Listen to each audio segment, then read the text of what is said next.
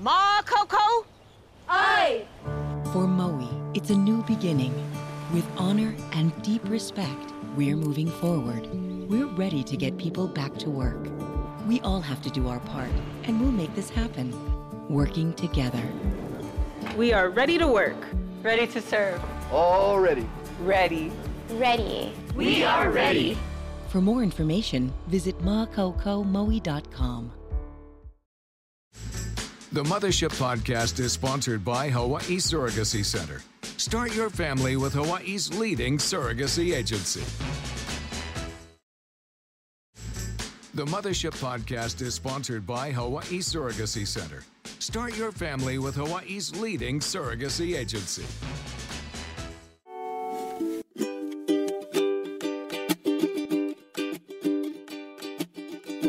Yes, we're just talking. Let's get talking now. Come on here and lend your ear. These matters gonna break them down. Aloha, everybody. Welcome to the Mothership. If you've been a fan of Star Trek like me, I'm going to admit it. Yes, I'm a fan of Star Trek. Then you probably heard the saying, to boldly go where no man has gone before, right? Well, we're joined by a woman who has gone where hardly anyone has gone before. Dawn Wright is the first African-American woman to dive down to the deepest point on Earth in the ocean, and she has some Hawaii ties. She grew up on Maui. Welcome, Dawn, to the Mothership Podcast. Aloha. Thank you. Mahalo for having me on your podcast. Yeah, it's great that you joined us. We thank you. We know that you're so busy. First, can you start off by telling us a little bit about your upbringing on Maui? Yes, we moved first to Oahu because my mother got a job teaching at the University of Hawaii at Manoa, and my dad was a basketball coach. He played on a semi-professional team that probably doesn't exist anymore on Oahu. He played for Jolly Roger. Anyway, because she was a professor, and she sort of led the way in terms of where our family went, and he followed along because he could get a job just about anywhere coaching high school basketball. So we were on Oahu for 1 year, and then she was transferred to Maui the next year to teach at Maui Community College and to start the speech program there. So we moved there when I was 7, and we spent the next 10 years there. So and this is a long time ago because I'm old. This was in the 60s. The 1960s. So you graduated from Baldwin? Unfortunately I didn't graduate because we had to leave Hawaii in the middle of my high school years to go back to Maryland because my tutu was deathly ill, and so my mother wanted to move back there to be closer to her towards the end of her life. So I had a very hard transition from Hawaii to Maryland. It was instantly, it was too cold and the people weren't as friendly, and culture was different, but I ended up finishing high school there, and it was a good high school.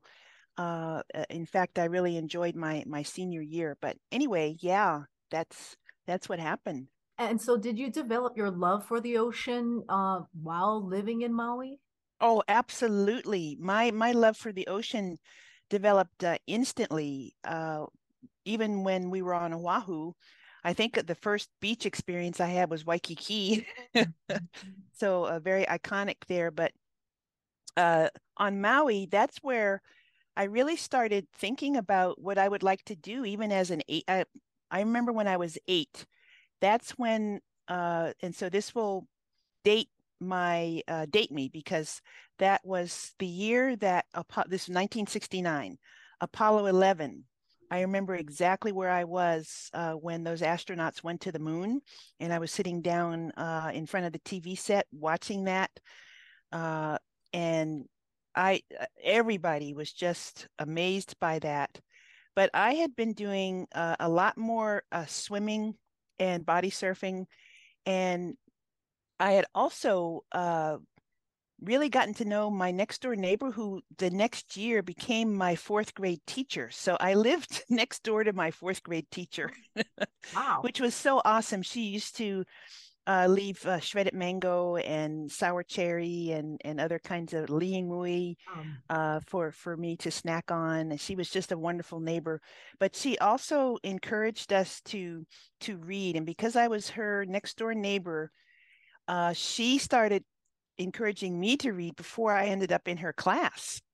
And so that summer, and then of course the next summer when she was my teacher, I started reading all of these books about the ocean and about ocean exploration. And then we would go to Baldwin Beach or, any of the beaches there.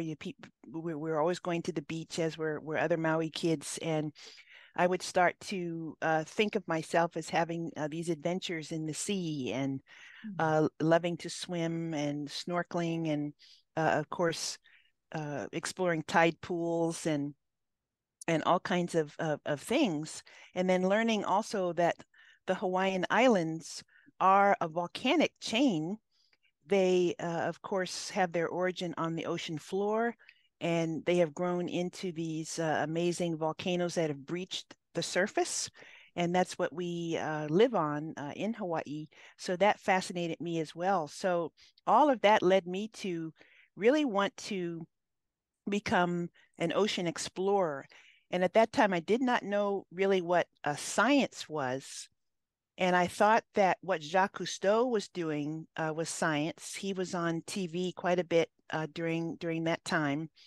I found out later that he was really more of an underwater photographer, an underwater videographer, an explorer, an engineer, because he and his crew developed the advancements in scuba, the self-contained underwater breathing apparatus. But that even after I found out about that, I thought, oh, that is so awesome. But I really like science and I want to understand more about volcanoes. I became fascinated with Haleakala and the legend of Maui on Haleakala slowing down the sun so that we could have better days. And of course, I hope everyone listening has seen Moana and loves that Disney movie because I sure do. But anyway, I really started thinking more about rocks and geology, and I found out that there is this field of underwater geology. Oceanography is not just marine biology. That is, of course, awesome, and everybody thinks about marine biology, but there's marine geology, there's marine chemistry, there's marine physics. In fact, a lot of people in marine physics are climate scientists because of the interaction of the ocean with the atmosphere and where ocean circulation drives storms and tsunami waves and all of that. Anyway, that started for me at that early age, and then just developed to high school. And at that point, I was thinking about, well, how do you become an oceanographer? How do you get into this field? And I found out that what you really need to do, which is pretty true today, is go to college, get a degree in one of the basic sciences that you're interested in, geology or chemistry or physics or biology, and now engineering, and also policy, because there's so many people in marine policy, which of course is very important for Hawaii. You get that basic degree and then go to graduate school and specialize in oceanography. So that was my path. Wow, Dawn. I mean, to say that you were a curious kid, I mean, there's much more to it. And, when I introduced you, that was a very short bio because your list of accomplishments is so long. I mean, you're an author too. I read that you wrote a dozen books. You did a ton of research. I mean, you're talking about you want to find out more about the ocean. Well, you really did do that. So I guess if we could fast forward now and go back to July when you actually did do that first ever dive down to the deepest point of Earth. I mean, first of all, how did you even get to do that to begin with? I mean, what are some of the steps that you had to do? I mean, I'm sure it's a lot, but maybe some of the most important things, was it really challenging to break through to become the first African-American woman to go down? Yes, and I'm really proud of that because they tell me that I'm the first person of African descent, first African-American person, man or woman, to go to this place.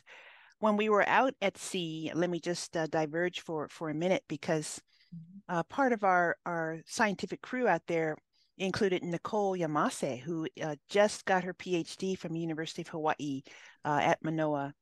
She got her PhD in marine biology. She's from the Federated States of Micronesia, and she went to Challenger Deep last year. So she is the first Pacific Islander to go to Challenger Deep, which is so awesome. Challenger Deep as a geographical feature is technically within the territorial waters of the Federated States of Micronesia. So that is part of the story of how I got to go, because the man who is the author and founder and funder. This is his operation, Victor Vescovo. Fantastic man. He's like a Jeff Bezos or Richard Branson or Paul Allen, these wealthy people who want to make a contribution to exploration and to ocean science, and they fund their own operations. And between 2018 and 2019, he funded and did with his crew the 5 Deeps expedition, where he piloted his submersible to the 5 deepest places in all of the world's major oceans: the Arctic, the Indian Ocean, the Atlantic Ocean, the Southern Ocean, and of course, Challenger Deep in the Pacific. And after he finished that, he decided to take people with him, because the submersible that he helped to design and that was built by Triton Submarines in Florida, that's the company that built this amazing vehicle, it is a 2-seater. It takes 2 people down.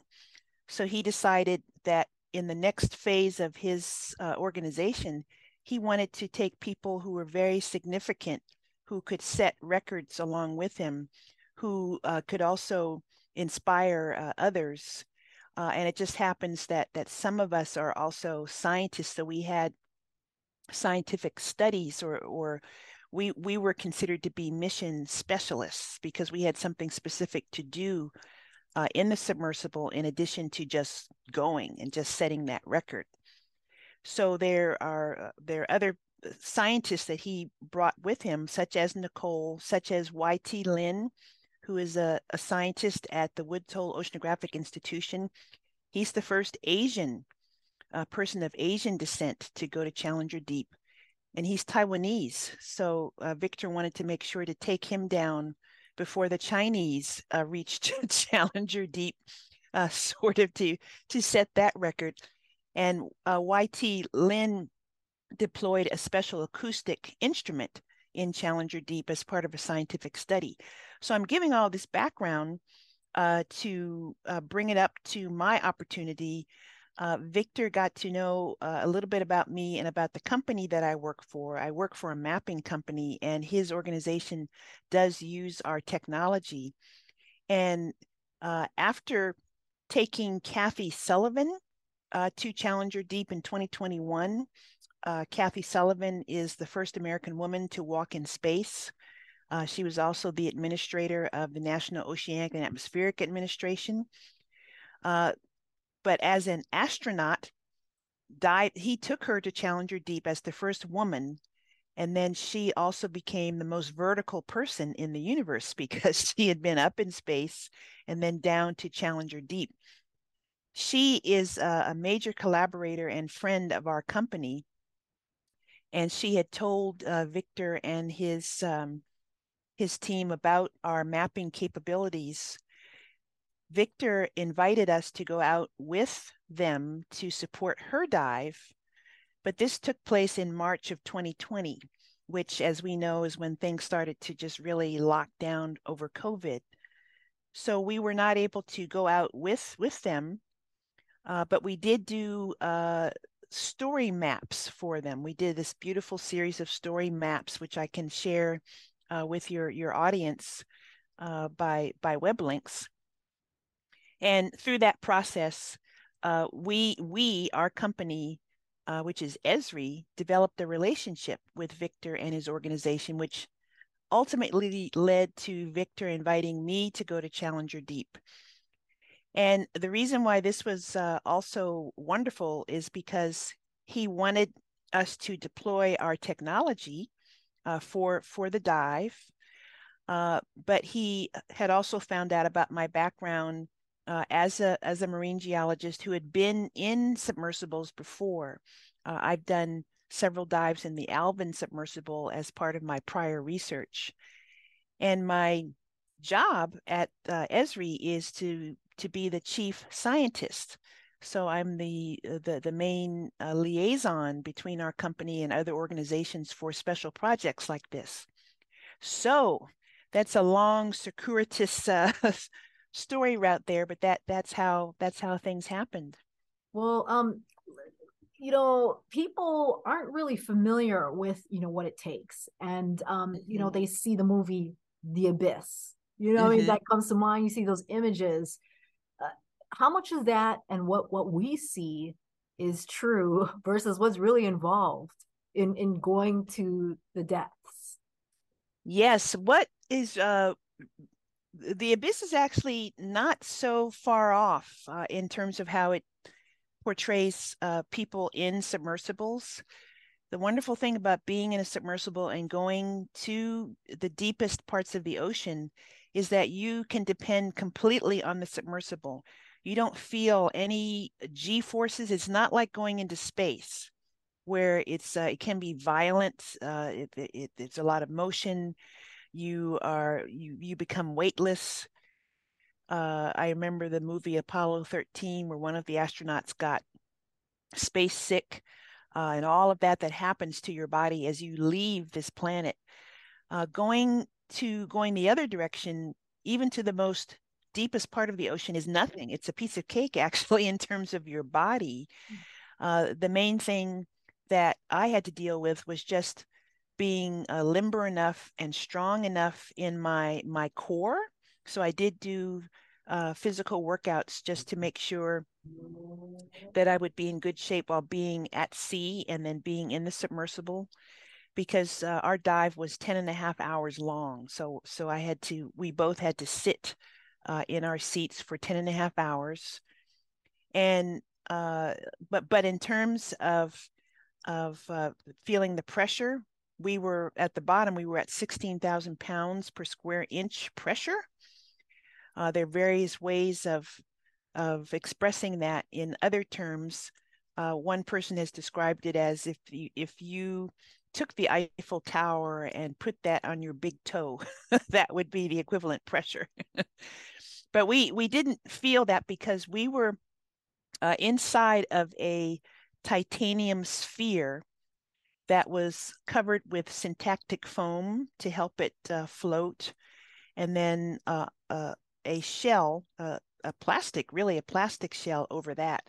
But it's the titanium sphere that is the miracle of these vehicles, because titanium resists pressure, and titanium in a perfect sphere, and that part of the submersible was machined to be almost 100% of a perfect sphere. And it's that geometry that is the very, very best at resisting pressure.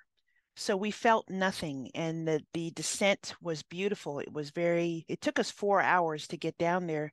It's very slow, very peaceful, very much like being in an elevator. So that part was wonderful. The only thing I really had to contend with again was just being in a cramped space for 10 and a half hours, and it got very cold at the bottom. There's no heating in the submersible. The bottom of the ocean is near freezing. but inside our submersible, it got down to about 40 degrees, 40, 45 degrees Fahrenheit. So we had sweater, socks, caps, just to keep warm. Well, we saw your beaming smile at the end, on the news. What were you feeling all throughout? Are there risks involved? Or are you thinking about that? I mean, just take us through it. Yeah, there are all kinds of risks. And you could die. Just as going into space is a risk.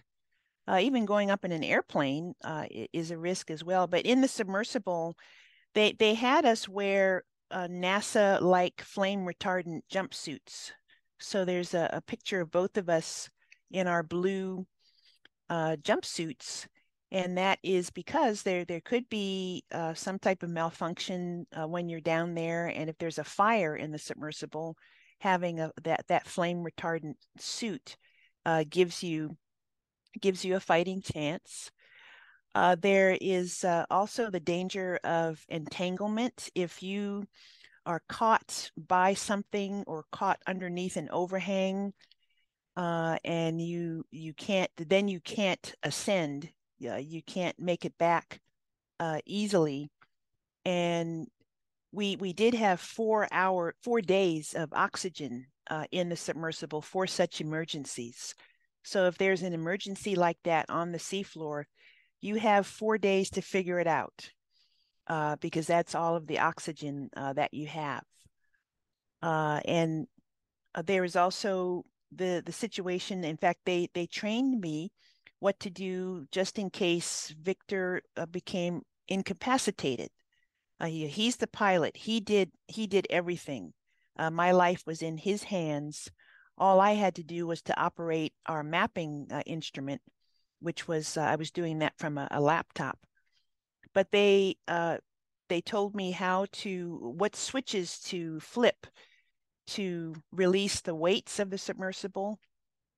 And also sometimes you can drop other things off of the submersible, such as the thrusters, or if there's a robotic arm, the submersible can shed those items, which makes it the lightest and most buoyant it can be to come back up to the surface. So I did get instruction there. It was just a matter of flipping a couple of switches. So I didn't have to be certified or anything. So those are some of the dangers. In fact, when we were down there, we did see an umbilical or some type of cable that was left behind. Victor thinks that it was left behind by the Chinese submersible. There's only one other submersible that can go as deep as we went, and the Chinese have built their submersible. Apparently, they have been to parts of Challenger Deep and left quite a bit of cabling behind. We're not quite sure what experiments they were running or what they were doing, but there is one part of Challenger Deep that Victor just will not go to because there's so much cabling there that he didn't want to run the risk of getting tangled in that.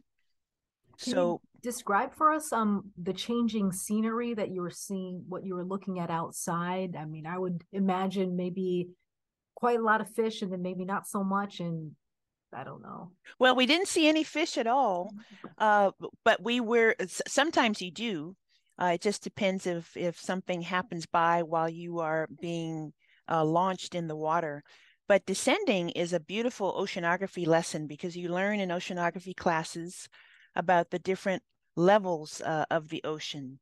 And those levels are often defined by the amount of light that penetrates through the ocean. So the most beautiful part of a dive is going through what we call the euphotic zone, where there is light. So all of us who are in the ocean, we experience that because when you're snorkeling or scuba diving, humanly, you can't go deeper than that. So you're always bathed in this beautiful light, and the ocean is this beautiful blue. But as you get down to around 400 meters or so, around 1,200 feet, that's when light cannot penetrate into the ocean. So as we descended into that area, we saw the water getting gray and then gradually getting pitch black. And most of the ocean is pitch black. So that makes all of the life that's in the ocean even more impressive, because that's how they operate. They live in total darkness. Around 900 meters depth, though, that's when, and this from 400 to about 1,000 meters is what's known as the twilight zone. And the twilight zone, again, is mostly dark, but is also probably the most rich in biology and biodiversity. In fact, there's a wonderful initiative going on right now that's led by the Woods Hole Oceanographic Institution, and they are studying the twilight zone, and they are getting photography of the fish and the creatures that live there. And one of the reasons why it's so fascinating is because these creatures communicate through bioluminescence, through the flashing of their blue-green light. And we saw some of that. We saw that there are creatures known as siphonophores. They're like worms. They're bioluminescent jellyfish. This is where Avatar, if we're thinking about movies, this is where, if people have seen Avatar, that might be a nice approximation to that. The Abyss has depicted that very nicely as well, with those creatures that were they were from outer space, but that's sort of the idea. So anyway, when Victor saw some of these creatures flashing their bioluminescence, he flashed the lights of the submersible.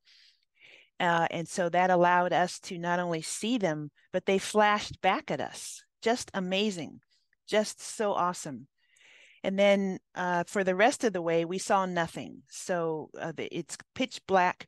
We spent a lot of time talking, getting to know each other. And he also briefed me on the safety equipment just to make sure I understood.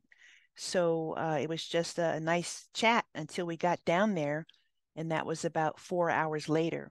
And then when you reach the bottom, you turn on the lights of the submersible. And that is really, of course, what makes everything possible. And we were using deep sea power and light equipment, which they have made their equipment so that it can withstand the crushing depths of the ocean too. So the lights worked perfectly, and we saw all of these amazing things that you might have covered in your news story, including a beer bottle.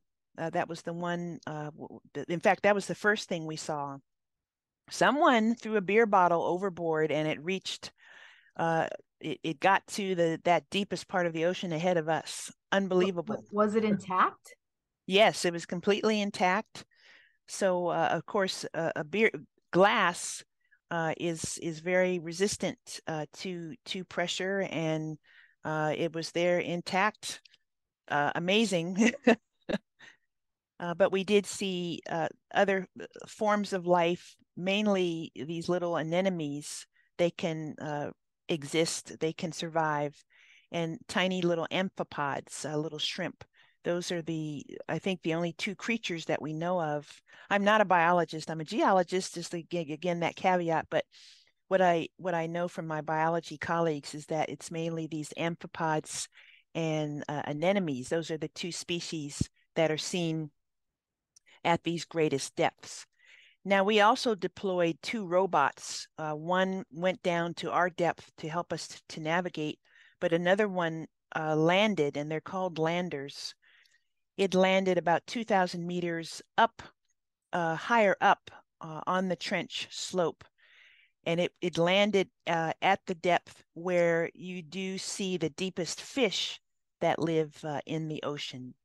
And these are snailfish. So we got some wonderful footage of snailfish and decapods, amphipods, jellyfish, and other creatures.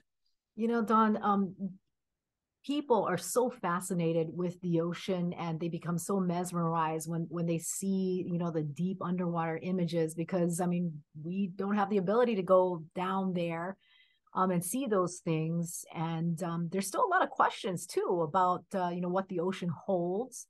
Would you say that we've only just scratched the surface, or do you know the amount of ocean geology that has been explored thus far and what remains to be explored? Yes, I have one estimate. We are trying to map the bottom of the ocean floor with acoustic signals.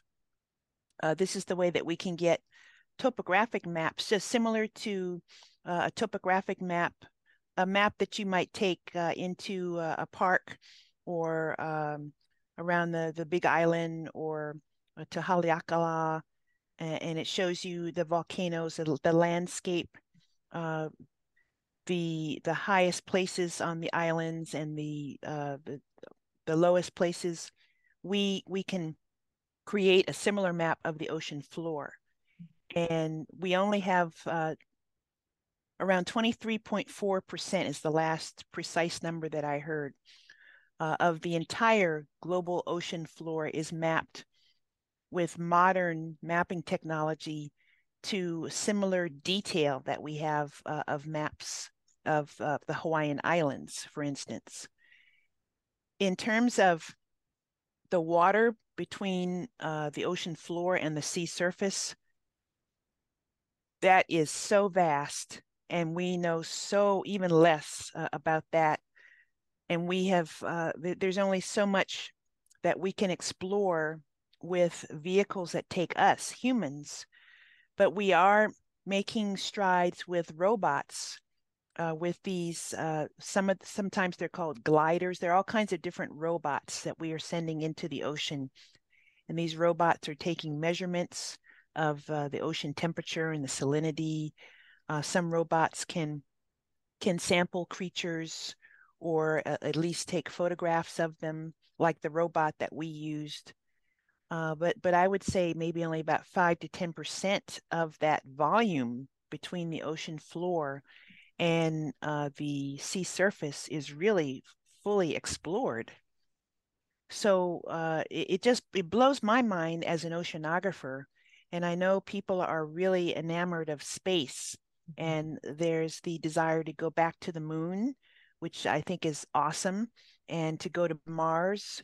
But I mentioned at a climate technology conference recently that we cannot forget about our own planet, especially with climate change that is bringing the dangers of sea level rise, where many of our islands, for those of us who are island people, our islands are some of them are going to disappear. So we've got to get a handle on our own planet first. So Dawn, maybe to our young listeners listening, do you recommend a different path to your field than the one that you took? Oh, I would recommend whatever people are interested in. It would be wonderful. We need more people in my field, in geology. We certainly need more women in all of the ocean sciences. We need more people of different ethnic backgrounds, of different genders. We need all of that diversity because each of us with our differences, we can notice things, we can see things and interpret things in the ocean. We each have our perspective using sound science, but sometimes we get to answers in different ways. So we need all kinds of people to study ocean, and we need more biologists. We need them all. So if people have any interest in ocean science, ocean mapping has also become its own field. The people who make the technologies, such as what my company makes, the geographic information systems, and there's a whole field now of engineers who make these robots. They design and they make these robots. All of that is fantastic, and we need more people to get involved. And Dawn, as someone who sets a lot of goals, what is your next goal? What's your next big goal that you hope to accomplish? Well, this has been so amazing and so overwhelming that my next goal is just to go to Disneyland and to see the new Star Wars land, especially given the challenges of COVID. But we are still working with the data And so my next goal is to really make the data that we've collected come alive. And I've actually had the wonderful opportunity now to speak to media like your program, and I'm doing quite a bit of presentations to school children now. Next week, at this recording here, the week following is National Geography Awareness Week, and within that, World Geographic Information Systems Day. So because geography was such a big part of our expedition and of our dive, I'll be speaking to children about that. Speaking also to African American, to Black children, because I think in our community, going to the ocean and doing this type of work has not really been something that people in our community have seen as something that we do or that we can do. In fact, when I was on CBS News and my segment finished, and Gayle King, I love Gayle King and really admire her.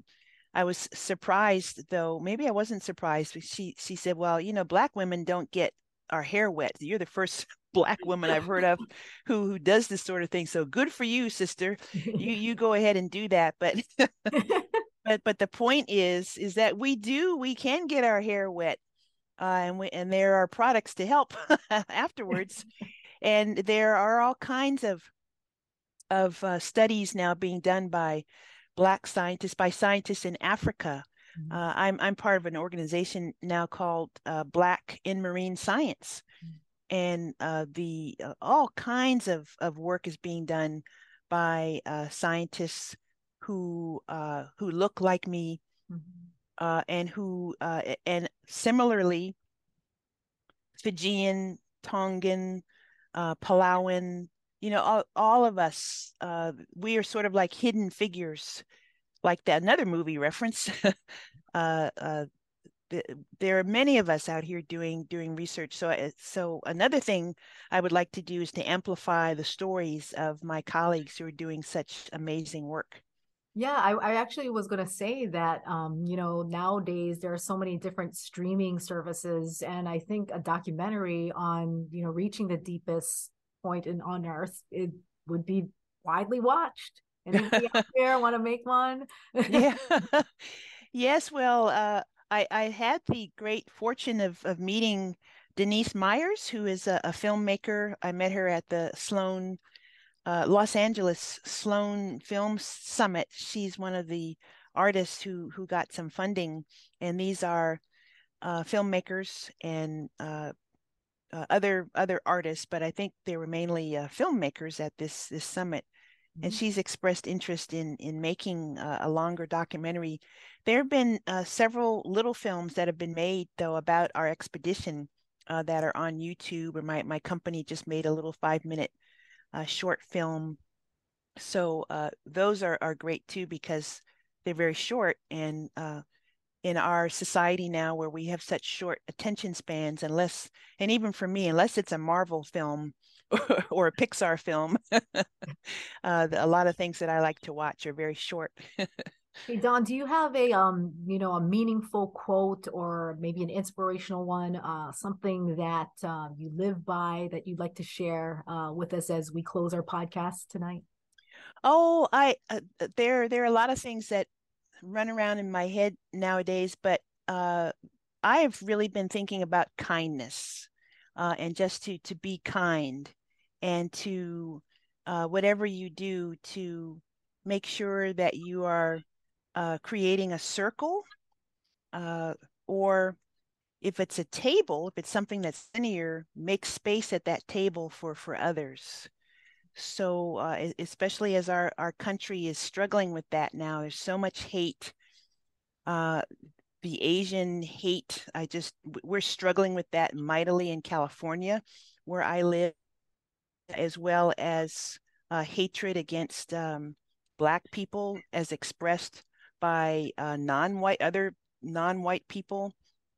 We're struggling right now with Latinos, and Black people not getting along. We can't afford that. In Hawaii, that's one of the things. I grew up in Hawaii, where there's so many different ethnic groups together.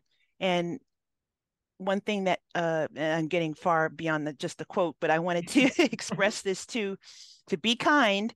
And I loved how children in my elementary school, when I started going to school, the other children were so kind, and they would come up to each other and included, and they would share what their ethnicity was. My name is Kimo, and I'm part Hawaiian, part Chinese, part Portuguese. That's the way that children introduce themselves to each other. And that's how I grew up. I wasn't quite sure how to introduce myself.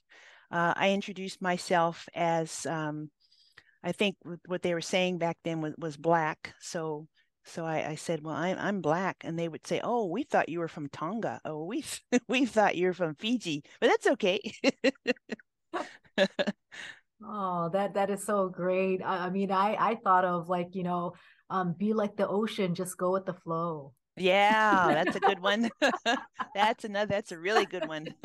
All right, Dawn. I mean, I could sit here for hours. I have so many questions, but thank you so much for taking the time. I know you're really busy sharing your journey, your amazing experience with us. I'm sure you've inspired so many people just hearing what you were able to accomplish and are still continuing to set goals and keep on accomplishing and broaden your horizons. That's what it's all about. Thanks so much. Oh, thank you so much. Mahalo nui loa. This was a delight. All right, Dawn. Best of luck to you on your next expedition. And thanks so much for joining us tonight. Aloha. Aloha. Yes, we gonna break